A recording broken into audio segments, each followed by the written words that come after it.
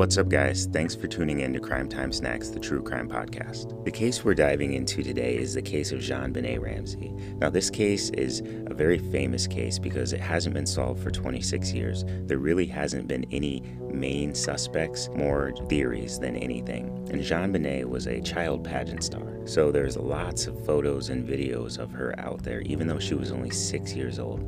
And a lot of people theorize that might have possibly been what led to her death. But we'll get into the theories in the second part. This is split into two parts. The first part of this segment is going to be a storyline and talking about the facts of the case, while the second part is going to go over theories and my theory on who I think killed JonBenét Ramsey. So tune in for both parts.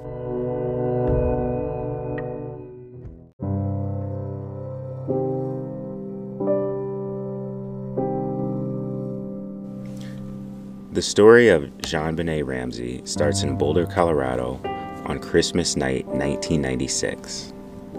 John Ramsey and Patsy Ramsey come home after a late night out with the kids, and they put Burke Ramsey, their 9-year-old son, and JonBenét Ramsey, their 6-year-old daughter, to bed. The next morning, around 5:52 a.m., Patsy Ramsey gets up and starts getting ready. She walks outside of her bedroom door on the second floor to the spiral staircase and starts walking down. As she's walking down, she notices 3 neatly placed pieces of paper around the bottom of the staircase. She picks them up and she starts reading them. At some point while she's reading them, she notices the words, "We have your daughter." At that point, she screams for her husband, John, and calls 911. 911 emergency. Police. What's going on? 515th Street. What's going on there, ma'am? We have a kidnapping. Hurry, please. Explain to me what's going on, okay? There's a note left and our daughter's gone. A note was left and your daughter is gone? How old is your daughter? 6 years old. During the 911 call, she expresses her daughter has been kidnapped. Within about 5 minutes, the first detective arrives on the scene. John directs that detective to the ransom letter, which is spread out on the floor. They start reading it. The ransom note was about 2.5 pages, and I am going to read it for you guys just so you can hear how cinematic and almost unreal it sounds. Mr. Ramsey, listen carefully. We are a group of individuals that represent a small foreign faction. We respect your business, but not the country it serves. At this time, we have your daughter in our possession. She is safe and unharmed, and if you want to see her in 1997, you must follow our instructions to the letter. You will withdraw $118,000 from your account. $100,000 will be in $100 bills, and the remaining $18,000 will be in $20 bills. When you get home, you will put the money in a brown paper bag. I will call you between 8 and 10 a.m. tomorrow to instruct you on delivery. The delivery will be exhausting, so I advise you to be arrested. If we monitor you getting the money early, we might call you early to arrange an earlier delivery of the money and hence an earlier pickup of your daughter. Any deviation of my instructions will result in the immediate execution of your daughter. You will also be denied her remains for proper burial. The 2 gentlemen watching over your daughter do not particularly like you, so I advise you not to provoke them. Speaking to anyone about your situation, such as police or FBI, will result in your daughter being beheaded. If we catch you talking to a stray dog, she dies. If you alert bank authorities, she dies. If the money is in any way marked or tampered with, she dies. You can try to deceive us, but be warned, we are familiar with law enforcement and countermeasurement and tactics. You stand a 99% chance of killing your daughter if you try to outsmart us. Follow our instructions and you stand a 100% chance of getting her back. You and your family are under constant scrutiny as well as the authorities. Don't go try and grow a brain, John. You are not the only fat cat around, so don't think that killing will be difficult. Don't underestimate us, John. Use that good southern common sense of yours. It's up to you now, John. Victory. SBTC. For the next few hours, John and Patsy Ramsey call over friends and neighbors. And that within itself has gotten a lot of scrutiny, obviously 26 years later. how you preserve a crime scene is a little different. But even at that time, most people say that how the Boulder, Colorado preserved that crime scene, or more or less how they didn't preserve that crime scene, speaks volumes on why this crime has not been solved for 26 years. John and Patsy Ramsey are calling their friends and neighbors to come help because at this time it's a kidnapping and they want as much help as they can. At that time, everyone's just sitting in the house talking about the kidnapping, and there were some points where John was even seen laughing before walking around hysterical. Patsy Ramsey was consoling with friends. And this is telling within itself because a detective said that in 99% of the cases he's seen, anytime there's a child death, the parents are consoling each other. So just keep that thought in mind. It was about 1 p.m. when Detective Finch told John Ramsey and his friend to search the house from top to bottom and see if anything else is amiss. For some reason, which no one knows to this day, John told his friend Fleet that they should check the basement. So they went down to the basement and John opens the wine cellar. He sees a white blanket. It was at that time he finds the body of his daughter, JonBenét. The whole upstairs is like a Home Alone scene, filled with family advocates, family friends, and neighbors. John picks the body up, brings it upstairs, and takes the duct tape off JonBenét's mouth and unties her wrists.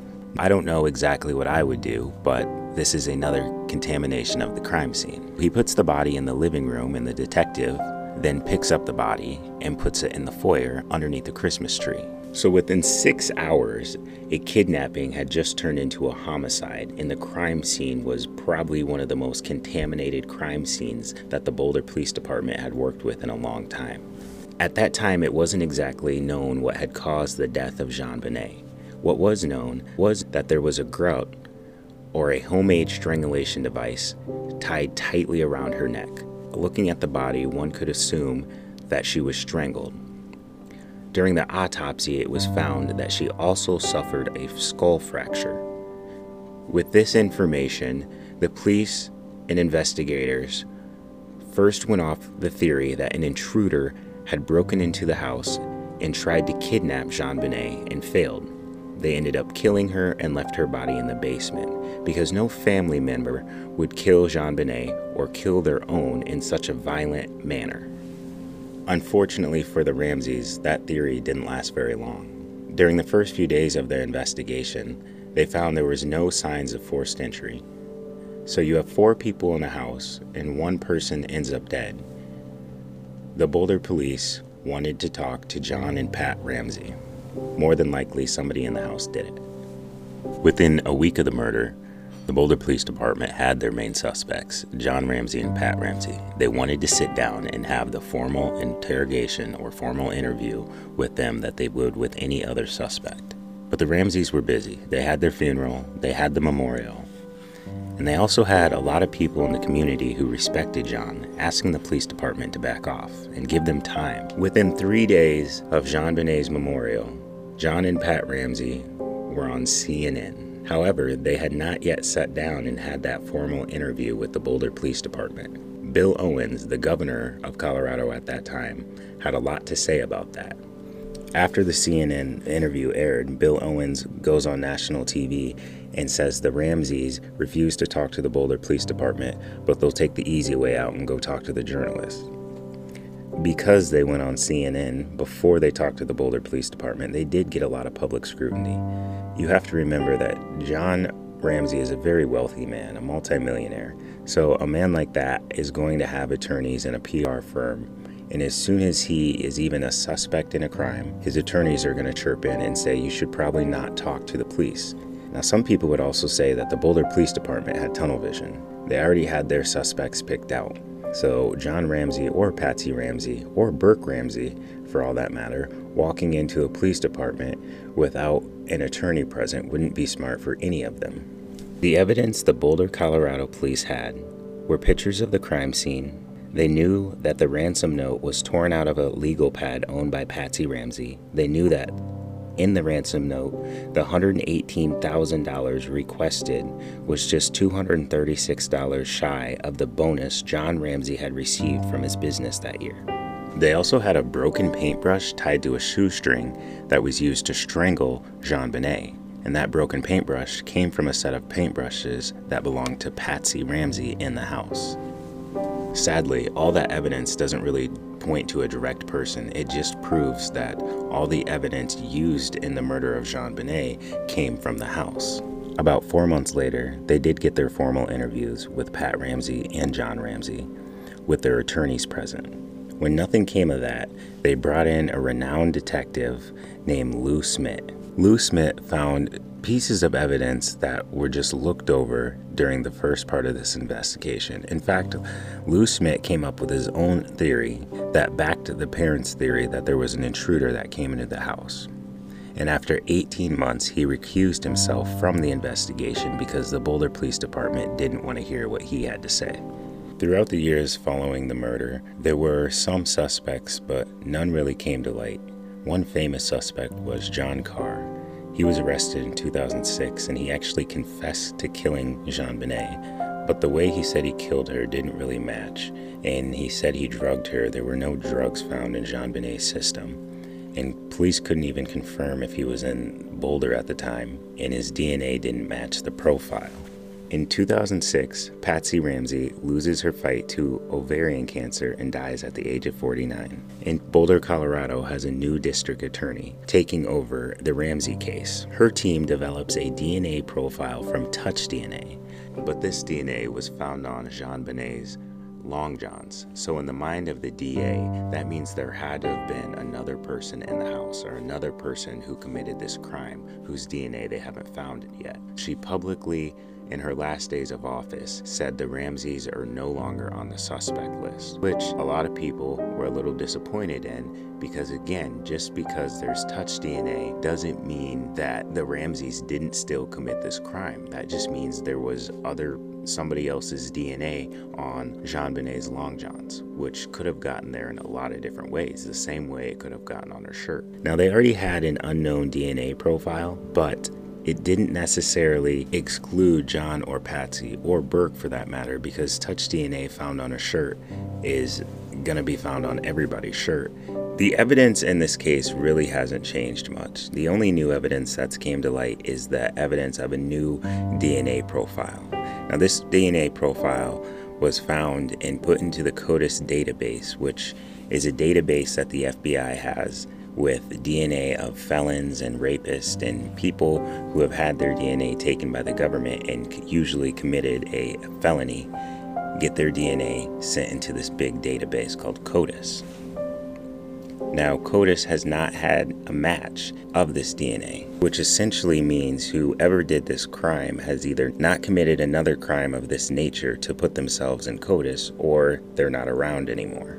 Or this is still touch DNA that doesn't have anything to do with the crime. So therefore, it's from somebody who isn't in CODIS. John Ramsey has been trying to access this unknown profile DNA for 10 years now, and the Boulder, Colorado Police Department won't release it to him because, this is still an open investigation, and if he's a suspect, it makes sense on why they won't release it to him. He wants this DNA to go to a genealogy lab, and what a genealogy is, to kind of summarize it, it's what was used to solve the Golden State Killer case. Basically, if I upload my DNA onto ancestryandme.com to try to find out who my great-great-great-grandpa was, in that situation, it shines light on all my family members around me, even if they haven't uploaded their DNA.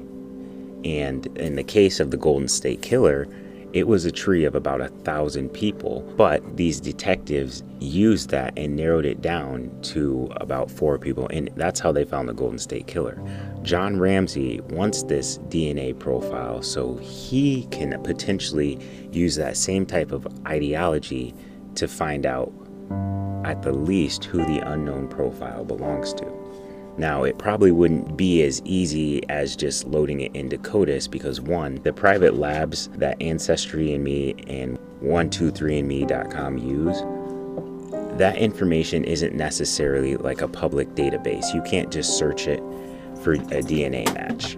They can still use it to potentially solve crimes in extreme cases. And that's what John Ramsey is hoping to do with this unknown profile, because At that point, it doesn't matter if the actual person is in the database. All it takes is someone with a close DNA profile and just a little investigative work. But again, that's how they solved the case of the Golden State Killer. That's all the facts of the case. Honestly, there's not that many facts. The next episode, we're going to talk about the theories in this case, including the famous Lou Smith and how he came up with the intruder theory. And I'm going to give you my theory on who I think killed JonBenét and why. So tune in for part 2 of JonBenét Ramsey, America's Child Beauty Queen.